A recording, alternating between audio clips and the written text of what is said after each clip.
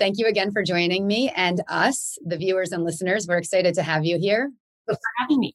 Of course, absolutely. I was excited when I started researching you and learning about you. Great story, inspirational, motivating. But before we get started, I wanted to know if you'd be up for a little game. Yes. Okay. Always. So this is a 60-second game. I'm going to ask you a bunch of questions. It's going to feel really random to you, but I do it for two reasons. One, it's a nice little icebreaker between us. And two, we get to know you in a way we don't from a more formal kind of podcasty interview. So I'm going to turn the timer on for 60 seconds. You have to answer all of these questions. Okay. As a thank you, I'm going to make a donation to your favorite charity. Very sweet. Thank you. I appreciate it. What is your favorite charity? Right now, I just became the chair of Making Strides for Breast Cancer here in Gainesville. So I'm going to let you donate that. Awesome. We're going to do it. Let me get the timer going. And we are up. What is your favorite juice? Orange. Biggest pet peeve? Talking with food in your mouth. Vacation or staycation? Vacation. Text or call? Call. Coffee or tea? Tea. Me too. Instagram or TikTok? Instagram. Rain or snow? Snow. No, rain. Rain for sure. Cat or dog? Dog. Cook or takeout? Cook. Favorite feature on yourself? My big mouth. Favorite cuisine? Italian. Me too. Smoothies or milkshakes? Smoothies. Credit card or cash? Credit card with a paid off balance every single month. I like that. Yoga or meditation? Oh, neither. Holistic or traditional? Traditional. Mac or PC? Mac. Morning person or night? Both. Driver or passenger? Passenger. Netflix or YouTube? Netflix. Tent or RV? Tent. I like it. Extrovert or introvert? Extrovert. Leader or follower? Both. I like that. Favorite movie? Oh, Mary Poppins. Ooh, favorite season? Summer. Awesome. You won. And now we've learned so many things about you, and we will make that donation on your behalf. So thank you. That. Thank you. Okay. So you've been in the fitness industry for over 2 decades now, I 30 think. years. And that's a long time. Yeah. Can you give us some insight as to what drew you there and how you got your start? Yeah. So long story short is I was injured playing soccer, had a knee reconstruction, and I really enjoyed the physical therapy part. And I thought maybe I'd want to be a PT. But once my PT changed from pre-surgery to post-surgery, and I saw that PT digging around my incision, I thought, that's disgusting. I would never want to touch someone's incision. But I did enjoy the gym atmosphere, the training, the helping people. And so once I finished that PT, the therapist said, you need to join a gym to keep your legs strong or you're going to re-injure it. So my mom actually lied, said I was 15 so I could join Spa Lady in South Florida. And I went over there and I really enjoyed working with the machines. And then I enjoyed taking classes. And I just thought my instructors were cool. They had leotards, they had leg warmers, they were super fun. And I thought, that looks like a neat thing to do. And I was working at Cinnabon. That was this teenage job I had. And I was packing on weight, eating frosting in the back. And thankfully I had a really mean manager and I thought, I don't want to work with her anymore. So I applied at the gym and they hired me. They said, hey, have you ever taught a class before? I said, no, it was Tuesday. Will you teach one Friday night? And I had no experience teaching, but I'm a gamer. So I said, okay. And I showed up and I did it and it went pretty well. And I continued to evolve as an instructor. And college, I taught fitness on television for a couple of years. I taught fitness over in Europe on a cruise ship. I just continued to expand my horizons within fitness instruction. And I just was so passionate about it. It did take me a little while to figure out that it is what I wanted to do as a career. Finally, that red light went off and I just knew I'm already doing what I love to do. And now I just have to figure out how to make a business out of it. And I don't regret it one bit. I'm so grateful for that knee injury. There's nothing I wouldn't do to keep doing what I do professionally. And, the last 2 years of my life describes that very fully. Well, first, I love that you're grateful for that knee injury because, a lot of people would let that knock them down or not be able to see that as a thing that actually brought them to where you are today. And man, you have a mission and a purpose and it started young. Most people don't tap into that until much later in life. Yeah, I'm so blessed to just be very purpose driven and fueled by the love of what I do. I couldn't imagine going in and being someone who just puts widgets in a box. And that's very respectable work. But I think it's disparaging to call what I do work. It's a But it's blessing, your heart. at least. Yeah. And if I was independently wealthy, if I was this billionaire kid, I would just do it all for free all the time. Really, the fact that I have to monetize it is a bummer.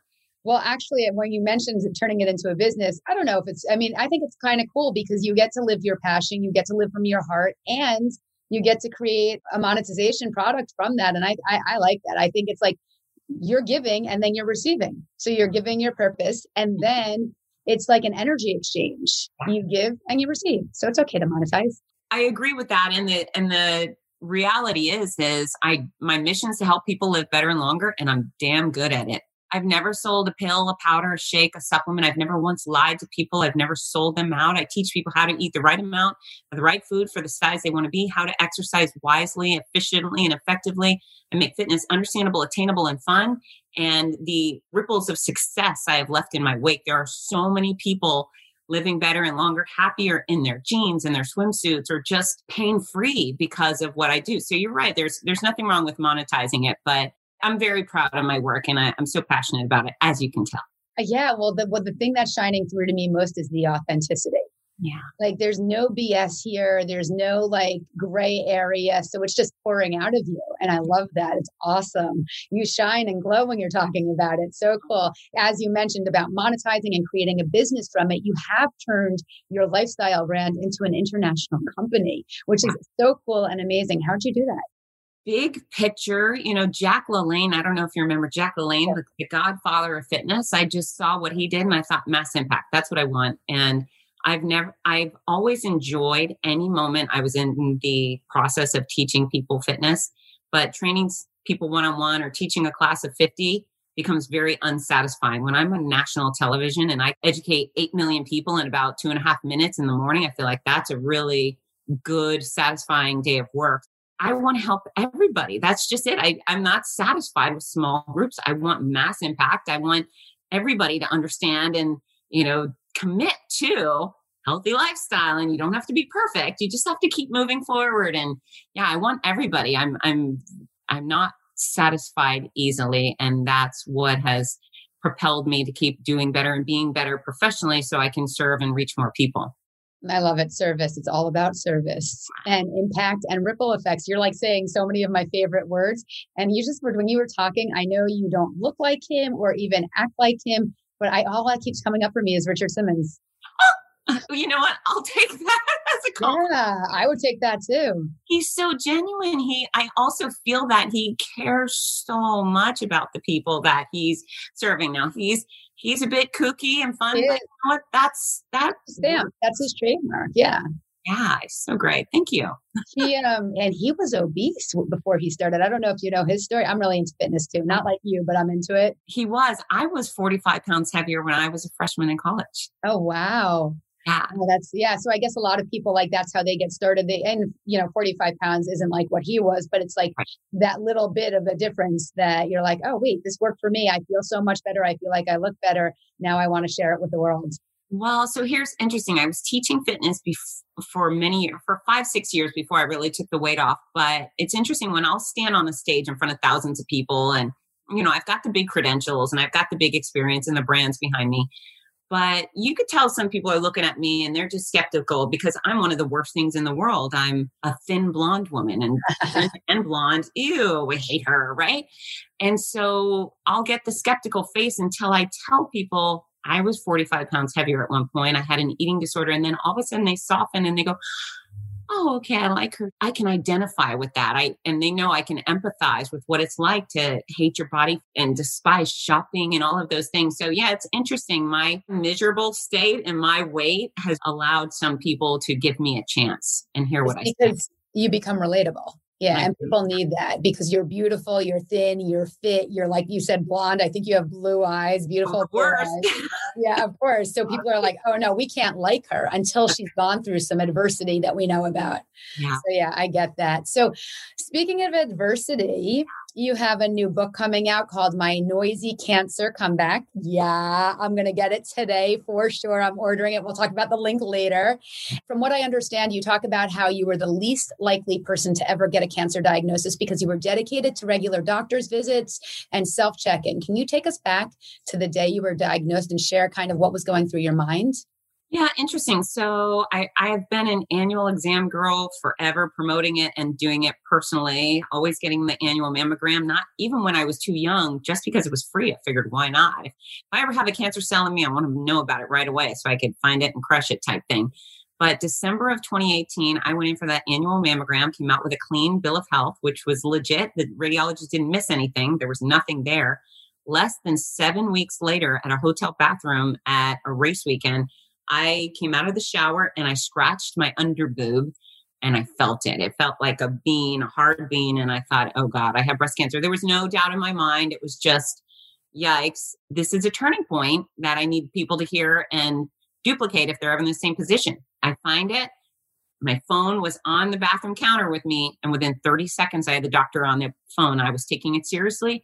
So were they. That was a Thursday morning. Monday, I went in for that doctor's appointment. Thursday, I went in for a mammogram and an ultrasound. And I could see the screen she was looking at. And I could see the tumor. And she goes, you know what? This mass is a bit concerning. She said, but you also have 3 hard swollen lymph nodes I'm concerned about. And with that, my world was thrown into spin cycle. I was terrified. I went from, the healthiest girl alive, not perfect, never perfect, but doing almost all the right things. And then the most optimistic person. And then I thought, oh God, I'm definitely dying. And I thought that because there was a lot of perfect in my life, this perfect family, this perfect career, everything was going right. And I thought, oh crap, I'm going to make that perfect tale of tragedy. That's the only thing I thought as I was like, here I go. It was, and it was terrifying. It was terrifying. And I hadn't even told anybody. I had told one person, but not my husband, not my family, that I found a lump. I told nobody. And then I thought, oh God, now I have to tell him I'm going to die. It went from, it was absolutely terrifying. Now, the fear was real and it lasted for a while. But within a couple of weeks, once I gathered my oncology team, my oncologist, he was able to convince me. He said, listen, Fitz, 94% of all breast cancer cases are curable. Your type is particularly curable. You just have to endure the cure. While I was sitting in that office, I was also thinking about my girlfriend, Charlene Malloy, who just 18 months prior had died from pancreatic cancer. And what I thought in that room was how terrifying it must have been for her to have a type of cancer that was so much less terminal. Yeah. Right. I mean, pancreatic is a nightmare. So I thought she had no hope and I've got this great gift. So as I've gone through my whole life is I tend not to cry over milk that hasn't spilled. And I decided to look on the bright side, which was always, for me, I wasn't a kid with cancer. Can you imagine being 3 years old going, no way. So I wasn't a kid with cancer. It wasn't my kid with cancer, which would be way worse. And last but not least, it wasn't one of the more typically lethal types of cancers or other diseases. And so I decided that I wasn't going to have a pity party. Never once had a why me moment. I did lots of crying of stress, so much stress. It's an unbearable diagnosis and the treatment for it is harsh and brutal and uncomfortable and scary and all of those things. But not having the pity party, I think really went a long way. So instead of yielding to the cancer and playing its victim for 18 months, what I did instead is I decided that, okay, I'm going to do this treatment. I'm going to take on everything they recommend for me, but I'm not giving up time with my kids, period, end of story. And I'm not giving up my career. And because of those two things, I ended up having more adventure in my 1.5 years as a cancer patient than most people have in a lifetime in a healthy body. Well, there are a few things that I'm hearing you say. First of all, I don't even know if you know this about yourself, but from talking about you after the PT when you were a teenager and going to the gym and getting a job there, you are super, super intuitive. Oh, thanks. Because even when you're talking about being in the hotel room, a lot of people would be like, maybe it's not anything. I'm going to go get it checked out, but I doubt it's something. Or maybe it's the worst thing. And maybe I'm like this. And you just said, I know it's something and I got to go get it checked out. That's really tapping into your inner self, your higher self, rather than like living in your lower self, which is all those fear. And I know you went through the fear. You just detailed that. But that first moment of feeling it and then just saying to yourself, I got to get this addressed. There's something here. And amazingly, right after you had just had a checkup, it's incredible. That's crazy. Yeah. So, I'm that example A of if it can happen to me, it can happen to anyone, but I'm also the exhibit A of self exams because I was getting the annual exams and they matter, but you have to squeeze your stuff. And that's the thing you have easy access to. It's your hands, it's your stuff. There's nothing creepy about putting your hands in your shirt or in your pants and having it feel. But if I hadn't touched my body and then obviously reported it, you would be talking about me instead of to me. This thing was moving fast, aggressively on the go, trying to take me out. And if I had waited till the following December for the follow-up mammogram, I'd be dead. I just simply couldn't have survived that. So yeah, and I have a very strong commitment to controlling what I can. So when there's something within my grasp, when I can manipulate the situation for the better, I do it every single time. On the flip side, if I know I can't control it, I let it go because I can't freak out about things that aren't within my power. And you have such a good mindset. I do. Yeah, you really do. I mean, I'm a mindset coach, so I'm like, thank you. What I do. Yeah. So you played it out. So first you were like, I'm on it. I'm not going to cry over milk that hasn't spilled. I'm going to use that, by the way. I never heard that before. I love it. And then you got to the doctor, you found out, and then you went into fear mode. What I want to know is for someone who prides themselves on being so open, transparent, and honest, you initially decided to hide your condition as you kind of remained front and center before thousands at every event that you went to. And so that had to be super difficult. Why did you choose that path? Well, I tell you, I would have loved to keep the whole thing secret. I'm just a private person. I believe there's a public side in this. And one of the things I'm turned off by is everybody on Facebook going, pray for me, I sprained my ankle. And I think, really, you're eating up prayers on a sprained ankle or someone who's airing all their dirty personal laundry. I'm really turned off by that. So I never want to do that. And a medical issue to me is a personal thing. However, I was going to lose 2 feet of long blonde recognizable hair. And I thought, I'm going to stand on these stages bald. People are going to ask questions, and there's no way a wig could have duplicated the hair that I had. So I was almost bullied into revealing my diagnosis. And so what I did is I just came out and I said, hey guys, listen, I made a little video here at this kitchen table. If anyone wants to see it, it's actually kind of cute looking back. It says I have breast cancer. It's on my social media channels at Fitzness, but just said, hey guys, I have bad news. I was diagnosed with breast cancer. My doctors have promised me a cure. I just have to get through it. I'm going to look bald. I'm going to look weird, but I am going to show up to all my events. I am going to perform as expected. I expect zero pity. I will not accept any pity. You can root for me. I'm going to be fine. Of course, I had no idea what I was actually in for, right? But what I decided is what I am professionally is I am a beacon of health and happiness. This is who I am. This is what I do. And it's genuine, as you've noticed. There's not a fake bone about this. And so for me to all of a sudden become like, hey guys, I'm so sick today and I'm so scared I have a scan. I didn't want to muddy those waters. My role in the world that I like best is still as a beacon of health and happiness. And so I just decided whatever actually went on, I wasn't going to let that muddy the waters. So I kept all the gory details to myself as I went through it. If you go back between February of 2019 and May of 2020, where my treatment went, there's not one pathetic post. It's all, hey, I'm at a race. Things are going great. If people say, how are you? I'd be like, fine. No matter what was going wrong, I would just say fine. And gosh, did things go wrong. Things went every way wrong, which is why in hindsight, I fill the pages with all the juicy, gory, ugly details. And not only was I going through cancer treatment, but as you mentioned, I was sleeping on the hotel bathroom floor, violently ill.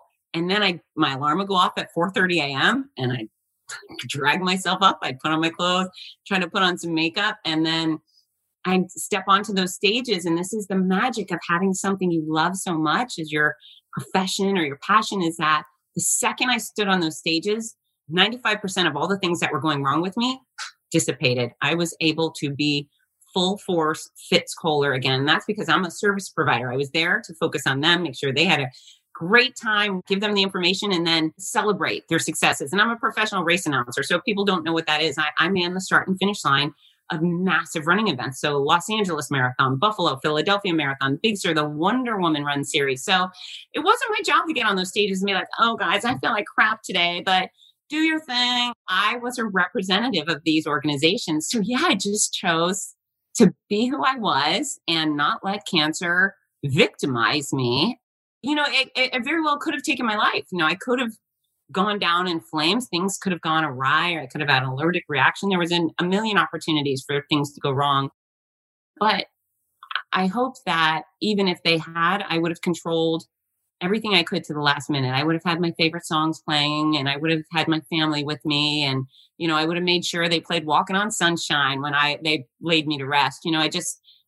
Life is really, really good if we choose it to be. And I'm a joy addict. So I just pursue that path. All right. I'm going to pour into you for a minute. You're awesome. I love you. This is so good. This is like you're speaking my language. And I want people to realize that it's a decision. It's a choice. It's not easy. Even if you weren't diagnosed with cancer, we have days that are difficult. And it's a decision that we make in every single moment that we're going to be a joy addict, that we're going to take our job seriously and show up the way we are meant to at our 100%, no matter what's going on. And I commend you. I acknowledge you for it. I value you. I think it's amazing. And I love you. I think you're awesome. Well, thank you. And, people are like, well, it's easy to talk about in hindsight, or sometimes they'll look at me today and be like, well, you didn't really go through it. Well, read the book. And there's all the miserable, everything went wrong. And I was hospitalized. I just didn't put that out there. I just didn't say, woe is me, I'm in the hospital getting blood transfusions. And I cried almost every day. I just chose to do it alone in my bathroom or in my car. I'm not devaluing the stress and hardships of cancer. It was brutal. Oh my gosh. And some people are like, aren't you happy you went through it? Because now you got a book. And would you do it again? Hell no, I would not do it again. Do it again? No. If I could undo it all, I would. But, it's within my nature to make the best of every situation. And, I prefer happy over sad every time I can get that choice. And more people, I think, should be making that decision for themselves. Life is very good if we choose it. Absolutely. And I also think not only the ripple effects that you have by not kind of having that pity party, but also the more you stay in that space, the more it impacts you too. So the easier it is to go down that rabbit hole of negativity, woe is me, poor me. So of course you had your days where you cried or you were probably throwing up and on the bathroom floor and all of that, but you chose not to let that become your identity. And I love that. So yeah, you are making a major comeback with this book. It's going to be awesome. What made you decide to write a tell-all book about your experience since you are so private? Well, as the avalanche of side effects from chemo started kicking in, and that was my first form of treatment. It was my first and last. I did chemo for 15 months, and then we threw in 33 rounds of radiation and some surgery in between. But what I found was nobody really tells you what actually goes on with cancer care. They say, oh, you may be sick and you may be tired and you may be bald. Okay, well, I was all of those things. But nobody tells you that your fingernails may rot off on your hands and they will rot and stink for weeks at a time. Nobody tells you about all the rashes. My eyes changed colors. There was all of these things just kept coming and coming. And I'm a sarcastic person. And so even though I was suffering greatly, it became very funny. And I adopted these nicknames. So first, I was bald, but then I had a rash on my head. So I looked like Shrek. I was like, I got ogre bumps. I'm an ogre. And that lasted for a while. And then when my lashes fell out, and I had lash extensions on those lashes. So everything tend to go down at a race weekend, which is part of the entertainment factor of the book, is just to see how things spun out of control while I was on a stage or whatever. But so my right eyelashes all fell out. And then I had 20 big, fabulous lashes on my left eye. And do you remember the weird baby toy in Toy Story? It's this baby head with robotic legs. And it's got one big eye, one big blue eye with lashes. And then that was me. And then they all fell out. And then I looked like Voldemort. And so it was the humor about it. And if you have a good attitude, cancer can be really, really funny. And obviously it's a nightmare. I've also lost my dad and my grandmas and my friends from cancer, but it's almost like, how minorities can pick on their own race or their own culture. Cancer patients, we can pick on ourselves because the experience is preposterous. So I thought, hey, people will get a really good laugh at this. And then the other thing I thought is, the thing I am is someone who kicks people in the can, pokes them in the chest and say, do better and be better. I thought I can help other people going through this. And so one of the great beauties is my book is now considered the Bible for breast cancer or cancer. And so now every single day, someone will reach out and say, I just got diagnosed. Can I get your book? Or my dad was just diagnosed with something. Can he get your book? And so it's going to be as a support mechanism for people, a tool. And then those patients are reaching out saying, oh my gosh, this helped me so much. I'm doing so much better now. Thank you for the uplifting attitude and so forth. So yeah, it's been really helpful to patients, survivors, caregiver, and that's a reward I hadn't predicted. You have such a servant's heart.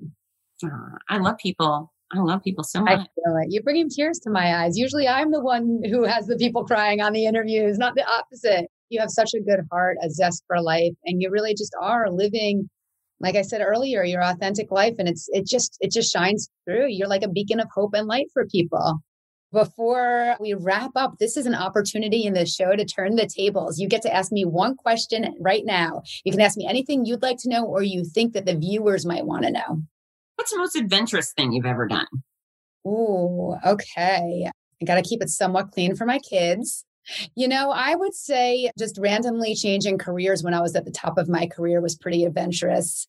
I was running a really, really successful real estate team. It was lucrative. I was making the money. Everything was going well. And I did what you did, but I just didn't do it at 15 years old. I just did it a few years ago. I realized I had a bigger purpose, and that was more important than any dollars or any accolades or awards or anything else like that. And I just shifted. Congratulations. Yeah, Thank that is you. adventurous. Yeah, I love it. It's awesome. I feel the same way about what I'm doing that you feel. So when I hear you speaking, I'm like, I can relate and connect to you because I'm living that.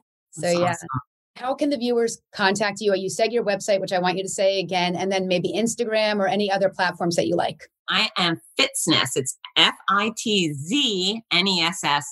So the word fitness with my Z in the middle, Fitzness.com. That is always my home base. That's my ideal place for people to buy the book. So if you want the hardcover or paperback, go there. Not only do you get the autograph book, they're all signed. You can tell me who to sign it to. So if it's for you, let me know. If it's for Aunt Martha, who's got ovarian cancer, let me know that and I'll take good care of her. And then you also get the gift with purchase, which is a sticker. It says, I can do hard things.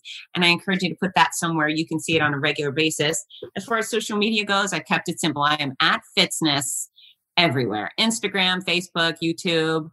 Find me and don't just follow, reach out and say hi and said, I heard you and Pam talking on the juice and I wanted to connect because I'm a connector. I love making new friends. I love this. And I actually spent a little bit of time on your Instagram today and I loved it. I'm like watching your videos. So you guys go check her out and mostly go check her out because what she's doing here is adding value. She is here to help you. She's here to serve. When you have someone in your life that is willing to serve you, what you want to do is you want to appreciate them and you want to take advantage of it, not take advantage by taking advantage of her, but the opportunity. Use her. She's saying, here I am. I'm a vessel for hope. I'm a vessel for fitness, for health, for love, for anything that I can give to you. So go do it, you guys. Check her out. She is awesome. I love this interview, Fitz. Thank you. Thank you. Thank you so much. And if I could serve you in any way, don't hesitate to reach out. I'll take you up on that, Pam. Thanks for having me on The Juice.